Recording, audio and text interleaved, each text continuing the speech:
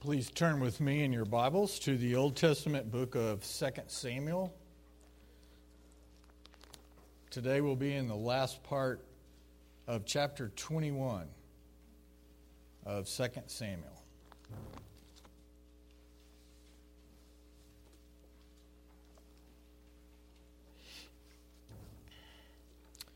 Two weeks ago we began the last major division of 2 Samuel. We could call this a kingdom in God's hands, chapters 21 through 24. And this part of 2 Samuel gives us great insight into how we are to regard God's kingdom. And we do that as we see the kingdom that David reigned in, which points to and typifies God's eternal kingdom in many, many ways. In other words, God wants us to learn some more things about Him and His kingdom through the example here at the end of 2 Samuel, which, as we talked about 2 weeks ago, many people almost disregard as being disjointed and not having any theme at all. Specifically, there are 6 sections in these 4 chapters, and they're beautifully written and aligned in such a way that those of you who enjoy literary nuances will especially appreciate. But we're going to mention them here so that we all can grow a little bit in our appreciation of how God writes His Word. What's going on here, this style is not haphazard. These 6 sections actually mirror one another. And each of these sections is about a particular sin and how it was stopped. Section 1 was about a previous sin of Israel, and section 6 at the end of 2 Samuel is about a sin of David. And then we have sections 2 and 5 that mirror each other. Both of these sections are about the humans that God used to accomplish His purposes in David's kingdom. Today, in section 2, which is verses 15 through 22 here in chapter 21, we learn about the 4 servants of David who killed 4 Philistine giants. Yes, they are still around. One of which was probably Goliath's brother. And then later in section 5, the mirror image, we have a list of David's mighty men. And then the 2 sections in the middle of these 6, 3 and 4, sections 3 and 4, both are words from David. Section 3, which is chapter 22, is David's song of praise. And then section 4, in the next chapter, the first 7 verses of chapter 23, contains David's last words. So if you step back and you look here at the end of 2 Samuel, there's a lot going on, but this big picture will help you see how God arranged it so that we can kind of get more understanding about God's kingdom and what it means, who He is, how He reigns, and what David's kingdom points to. The kingdom of Christ on the throne. The titles given to our sections today are usually brief, but right to the point. You might look in your Bibles and see what this section is called. We have David's heroes in one version, and then we have human agents of David's success. You might note that usually in that Bible, if you're reading it, I know some of you are, this is the more academic explanation of this section. And then we have heroic exploits, and we've got a favorite of mine that I found from one commentator that simply says, the bigger they are, the harder they fall. If you're able, would you please stand as I read 2 Samuel 21, verses 15 through verse 22. There was war again between the Philistines and Israel. And David went together with his servants, and they fought against the Philistines. And David grew weary. And Ishbi-Benob, one of the descendants of the giants, whose spear weighed 7.5 pounds of bronze, and who was armed with a new sword, thought to kill David. But Abishai, the son of Zeruiah, came to his aid and attacked the Philistine and killed him. Then David's men swore to him, "You shall no longer go out with us to battle, lest you quench the lamp of Israel." After this, there was again war with the Philistines at Gob. Then Sibbecai, the Hushathite, struck down Saph, who was one of the descendants of the giants. And there was again war with the Philistines at Gob. And Elhanan, the son of Jair, the Bethlehemite, struck down Goliath, the Gittite, the shaft of whose spear was like a weaver's beam. And there was again war at Gath, where there was a man of great stature who had 6 fingers on each hand and 6 toes on each foot, 24 in number. And he also was descended from the giants. And when he taunted Israel, Jonathan, the son of Shimei, David's brother, struck him down. These 4 were descended from the giants in Gath, and they fell by the hand of David and by the hand of his servants. This is the word of the Lord. Thanks be to God. You may be seated. I know many of you are wondering, what are we in for today?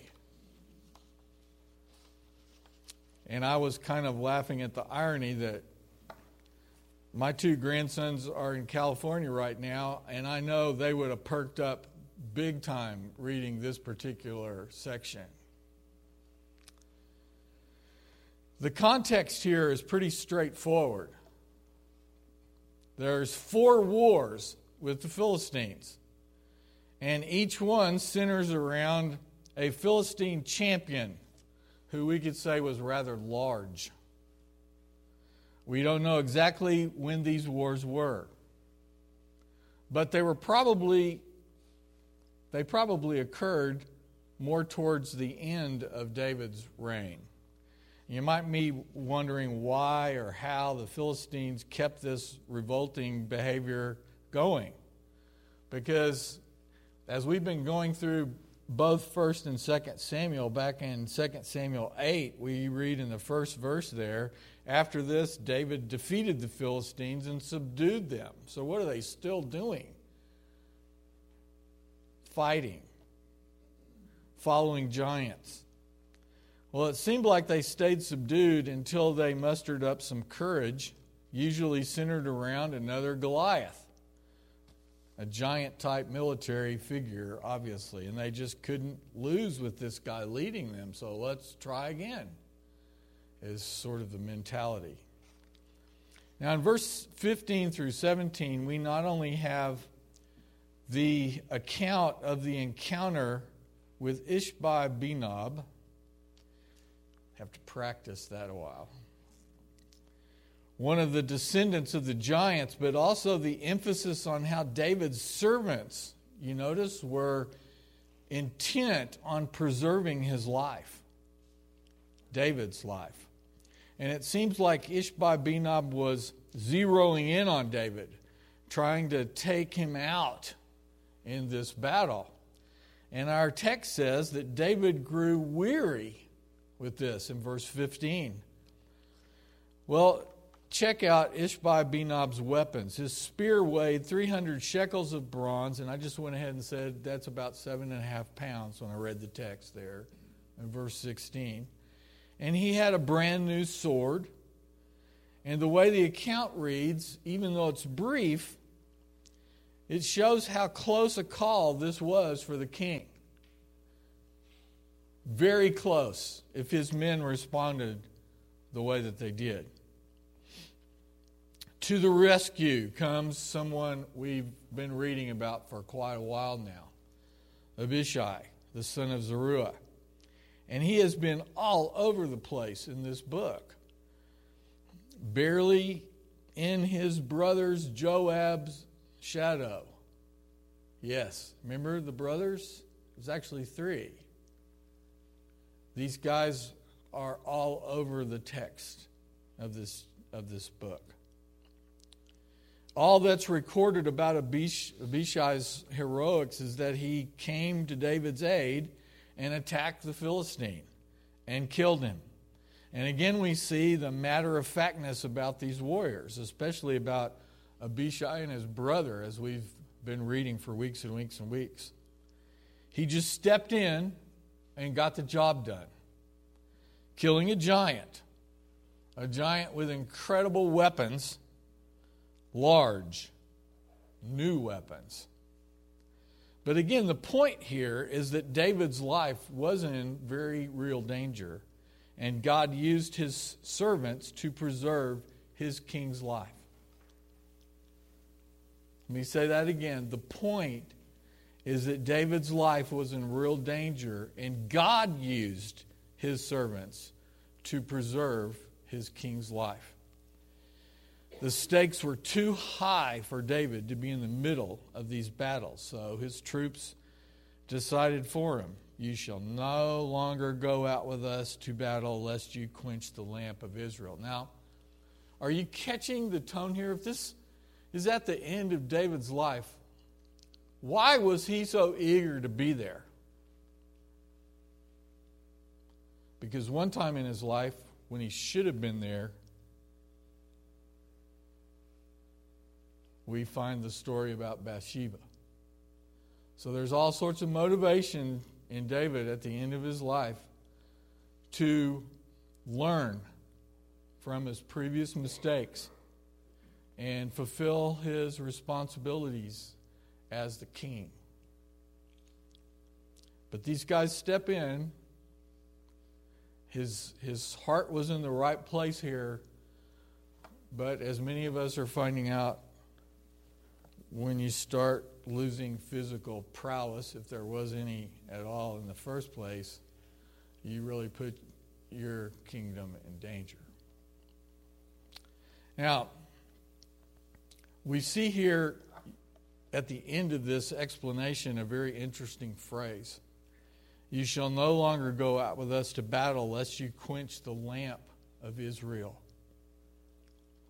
This metaphor, this metaphorical phrase, lamp of Israel, expresses the belief that Israel's hope and promise of blessing reside where? In David and his house. Lamp symbolizes life and prosperity, and here David himself is the lamp. Other passages imply that the ongoing line of Davidic kings constituted a lamp to David. And in Psalm 132, verse 17, there we see lamp used to refer to the final Davidic king, who is the Messiah. Through the line of David. And that's the point of all these passages, as we know that the Old Testament points to Christ, as he explained to the two on the road to Emmaus. Well, right here, it's not subtle if we know the word, which is why we're highlighting Lamp of Israel, and it makes us realize what this is really all about. One of the ways that we can be encouraged in our faith, any of you need encouragement in your faith? The Bible offers it. The Bible is God's way to have us feast upon his grace. What is it? Do you go here? Are you hearing this? One of the ways we can be encouraged in our faith is to remember some of the times, because there's many times in Scripture when God's whole redemptive plan rested on the preservation of one person.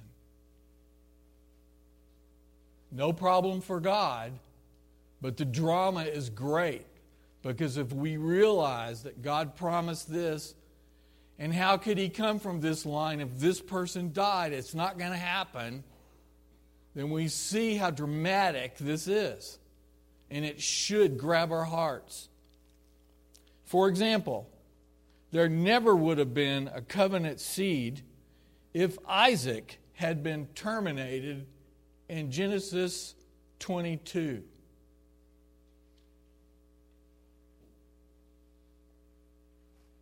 His father knew the promise, but he was willing to obey God and offer the sacrifice. God saw his faithfulness and stopped him. Isaac said, "What's going on?" Obviously, probably more than that. And they looked for a ram in the bush because they knew God would provide the sacrifice there, because the promise was through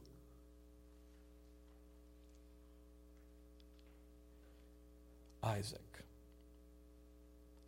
Israel never would have been liberated if an Egyptian princess had dropped the baby Moses into the river and let him drown.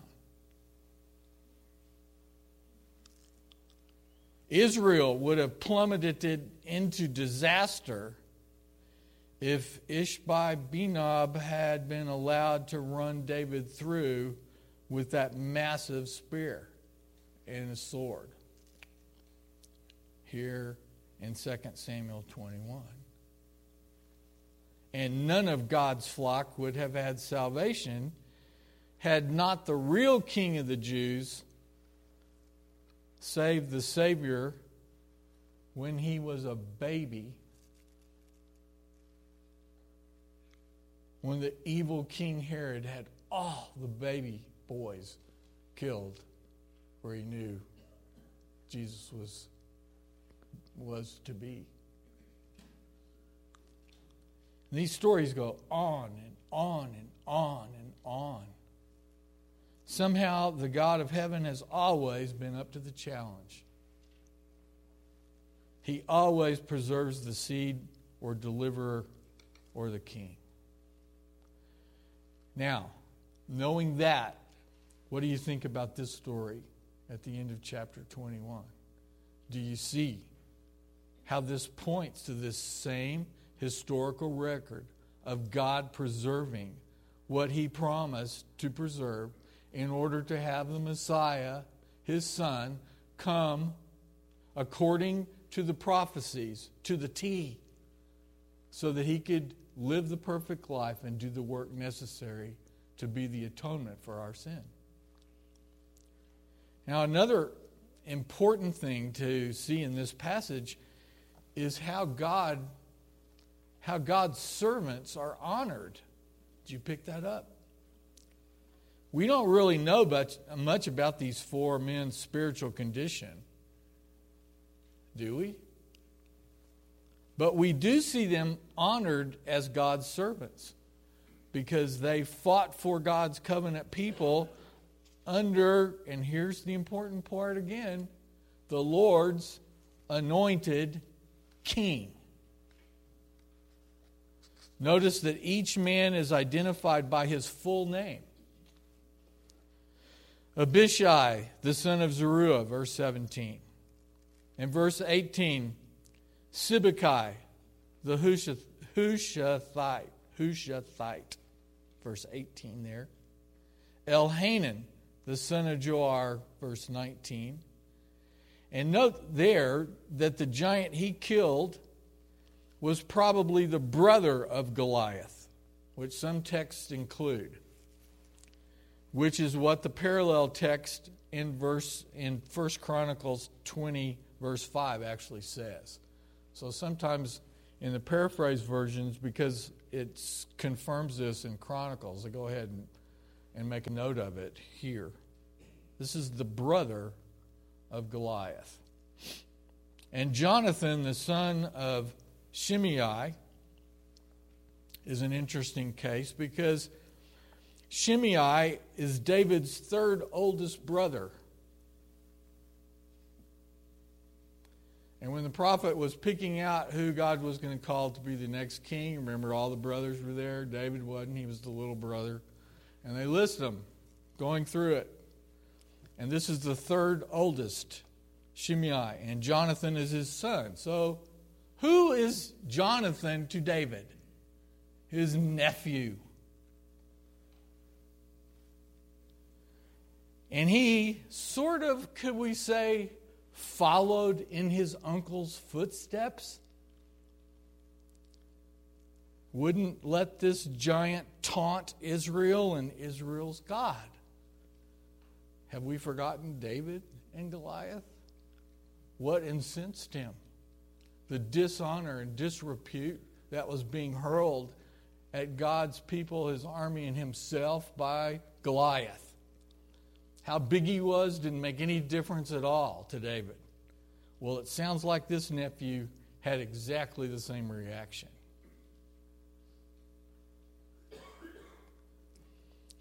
Now, even though all praise belongs to God, his instruments should nevertheless receive honorable mention, which is what he does here. We see this all over the New Testament as well, especially in the letters where greetings and little descriptive capsules are given of many people. Let's look at one of those. Romans 16, if you want to turn there. Now this goes all the way through verse 15, the first 15 verses.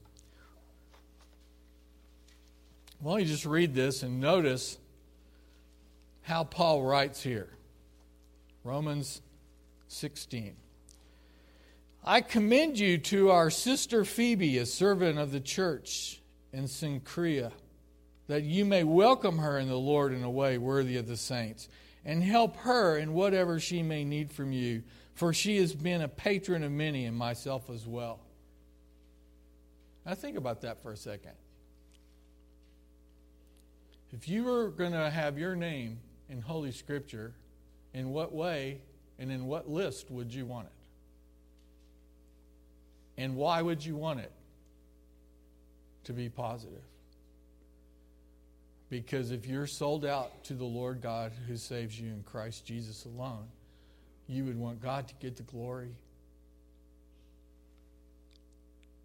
Verse 3.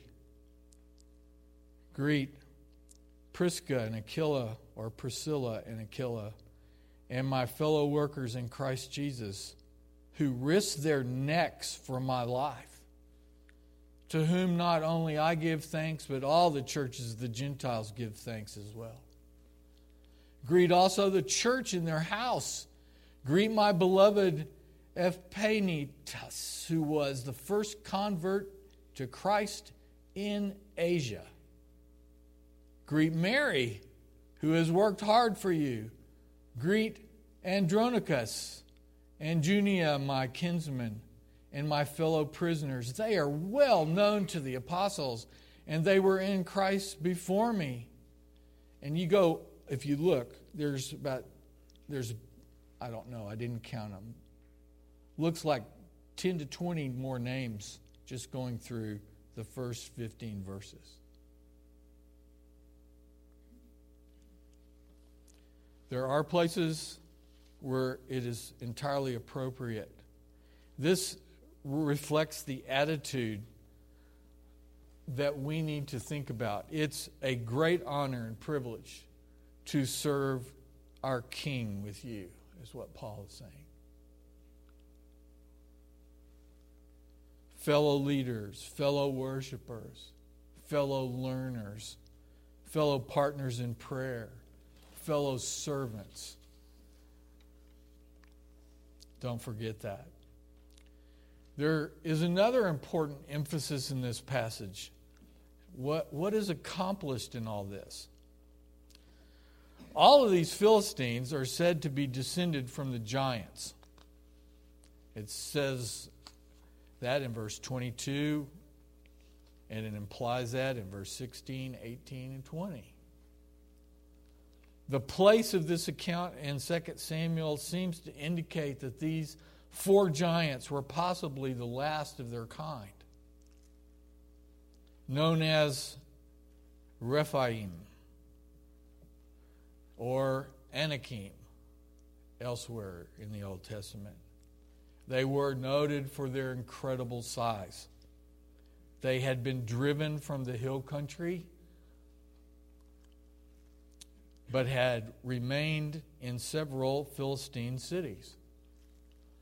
The victory over these giants, the champions of the Philistines, these were descended from the Rephaim, and that points directly to the Lord's promise, a promise that we can find in Genesis 15, verses 18 through 21, which is God's covenant with Abram. Let me read that. Genesis 15, verses 18 through 21. On that day, the Lord made a covenant with Abram, saying, "To your offspring I give this land, from the river of Egypt to the great river, the river Euphrates, the land of the Kenites, the Kenizzites, the Cadmonites, the Hittites, the Perizzites." That's 2 Z's. Although it probably fits. What's the next one? The Rephaim. The Ammonites, the Canaanites, the Girgashites, the Jebusites. So do you see what's going on here? Do you see how this points directly to the Lord's reliability and His faithfulness in keeping His promise? In 2 Samuel 3, verse 18, we read this. "For the Lord has promised David, saying, by the hand of my servant David, I will save my people Israel from the hand of whom? The Philistines. And from the hand of all their enemies." You know, most people are so familiar with David and Goliath, and maybe some of the early stories of David trying to get away from Saul, who was trying to kill him, that they don't know about this end part of 2 Samuel and realize that this is when it was finally done. What Saul's regime could not do, David, by God's power, actually accomplished. So, in this very brief report on some of David's heroes, we see again that what the Lord promises at the first, He brings about at the last. God is with David. David is His anointed king. God's early promises prove firm even to the end. Do you need to hear that today?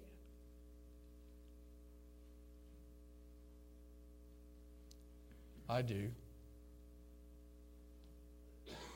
God's early promises prove firm even to the end. Now, let's go back a minute and notice, did you notice anything unusual about that 4th giant?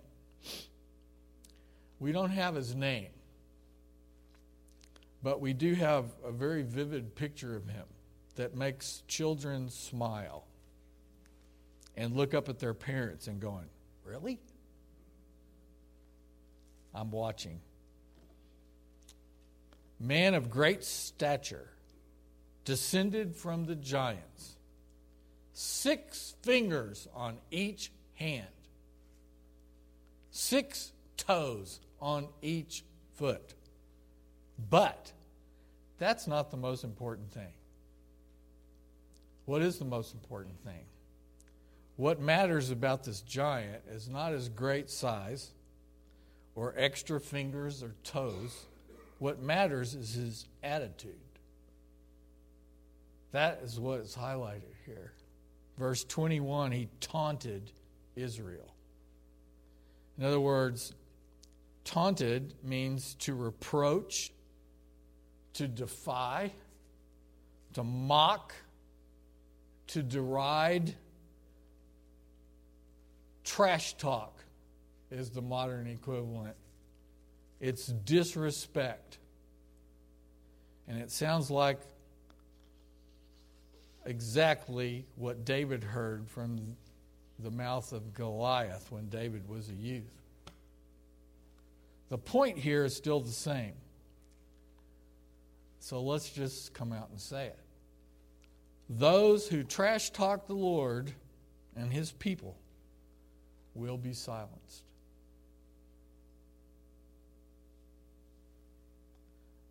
This is just another installment of something that we've seen over and over as we've been in the Old Testament. It's another installment of the Lord showing us what will come. It's another assurance of what will be. It's another picture along the way of how it will be at the end. And we need to know that beyond a shadow of a doubt. And one place we hear that is in Isaiah chapter 54, verse 17.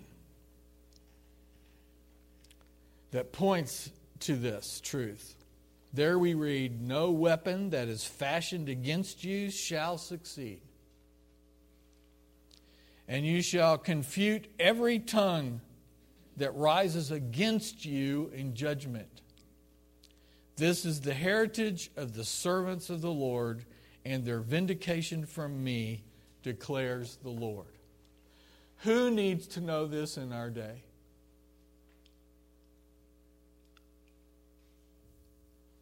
It wasn't that long ago where Christians were pretty much respected in this land. We say pretty much because obviously there was pockets everywhere where that was not true.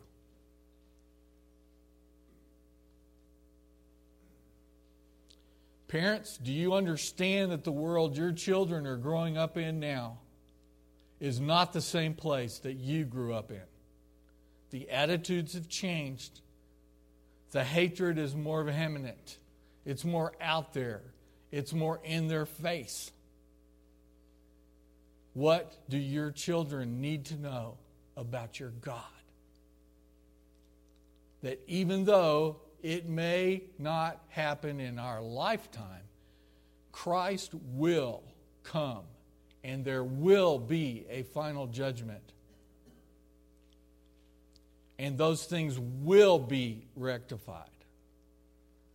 We may be called to stand in the meantime. It seems like every other day there's arguments about bullying in schools. Some of you have been the recipients of that. I was really small for my age. In junior high school, some friends and people became men in 8th grade, and it was just wrong.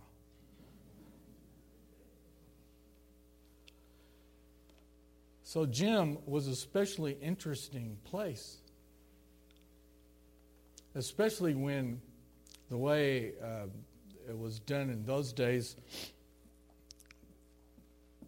people that had become juvenile delinquents before they were in 6th or 7th grade didn't tend to pass automatically. So they stayed in younger classes.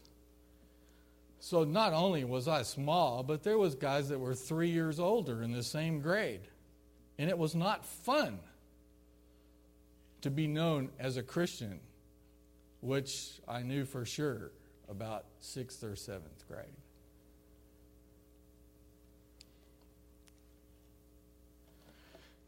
No other details are necessary.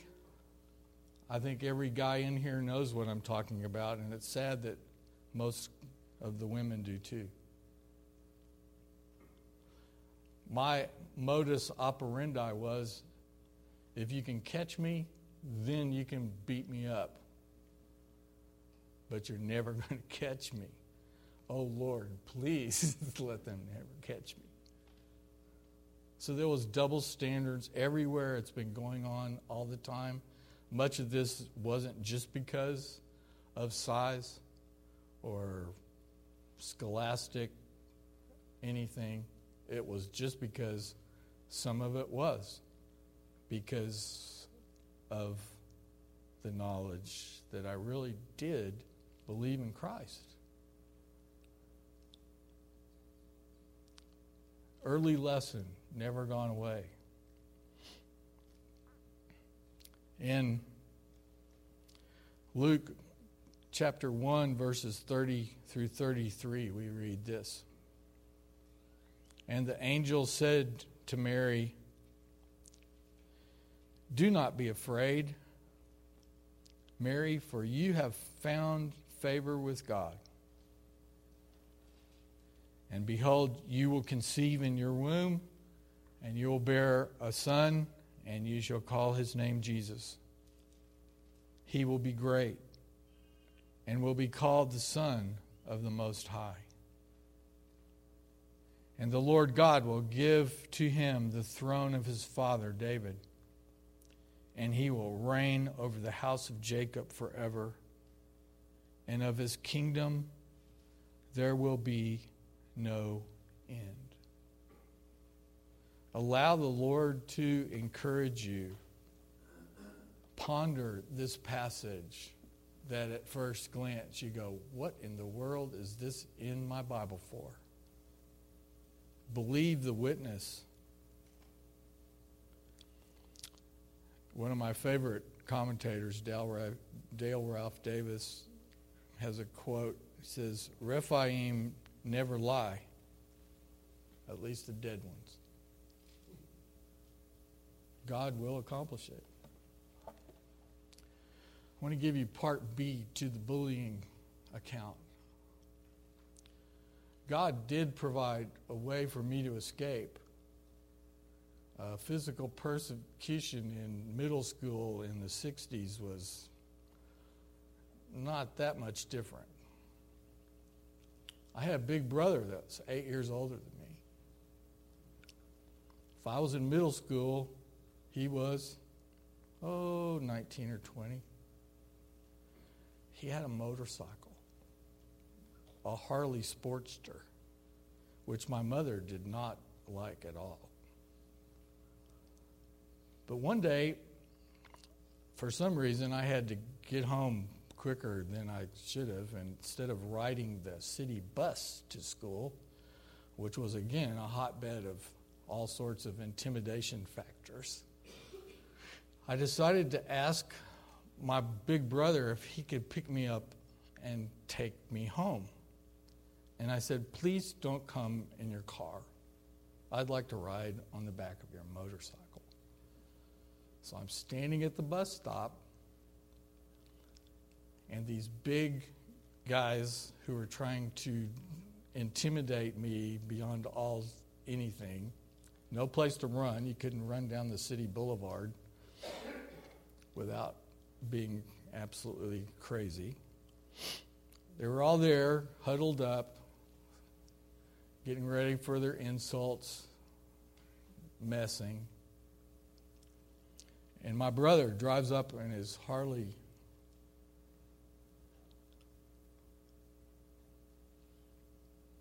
And I just looked at those guys and went over and got on the back of the motorcycle that they were all just going like this. He revved it up and tore off.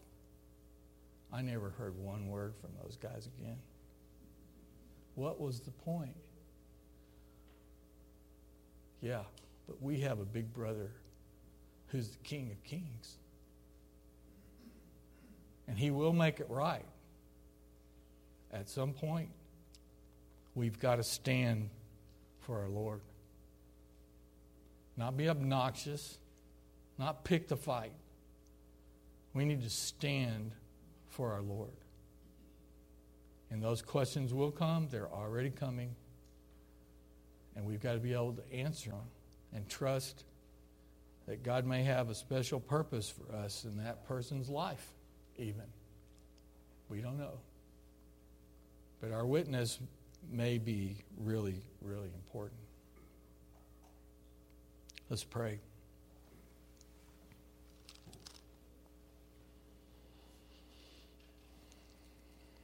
Oh Lord, we come to this text in 2 Samuel and we see how you raised up people, your people, specific people, to protect your anointed king, to fulfill your previous promise about his reign, to preserve your redemptive plan. And it was nothing for you to do this. And as we live in these moments ourselves, we know the fear. We pray that you would raise up workers for the harvest that you're reaping among the hearts and souls of the people you've called to yourself before the foundation of the world. And you've called us to be a part of this process in the proclamation of the truth of who you really are, who is Christ, why we need a Savior, because we are desperately lost. All people are. And oh God, we pray that you would use us as we become living sacrifices for you. And by our humble faith in the courage that you provide and the power of your Spirit, be able to stand before you, stand in the face of opposition in whatever form it may take. Because, Lord, you've told us that our life is in Jesus and we're just passing through here for a special purpose, but our home is eternity in your presence. Help us see what you've called us to do and be as we face a more and more hostile world. And as much as that tends to make us feel the despair of losing what was once known and experiences across the board almost, we give that to you as well, O Lord. Your purposes are so much grander than ours. We need you. We need to remember how you've kept your promises to the T, and you will always bring your promise to fruition. You will finish what you start in us. Your forgiveness in Christ is complete. Our identity is in you. And we pray that we could pass this on to the generations behind us and that we would be examples ourselves. We ask that in Christ's name. Amen. Would you please stand for our benediction?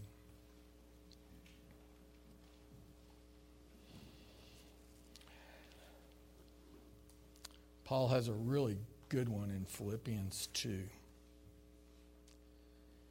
Therefore, God has highly exalted him and bestowed on him the name that is above every name, so that at the name of Jesus every knee should bow, in heaven and on earth and under the earth, and every tongue confess that Jesus Christ is Lord, to the glory of God the Father.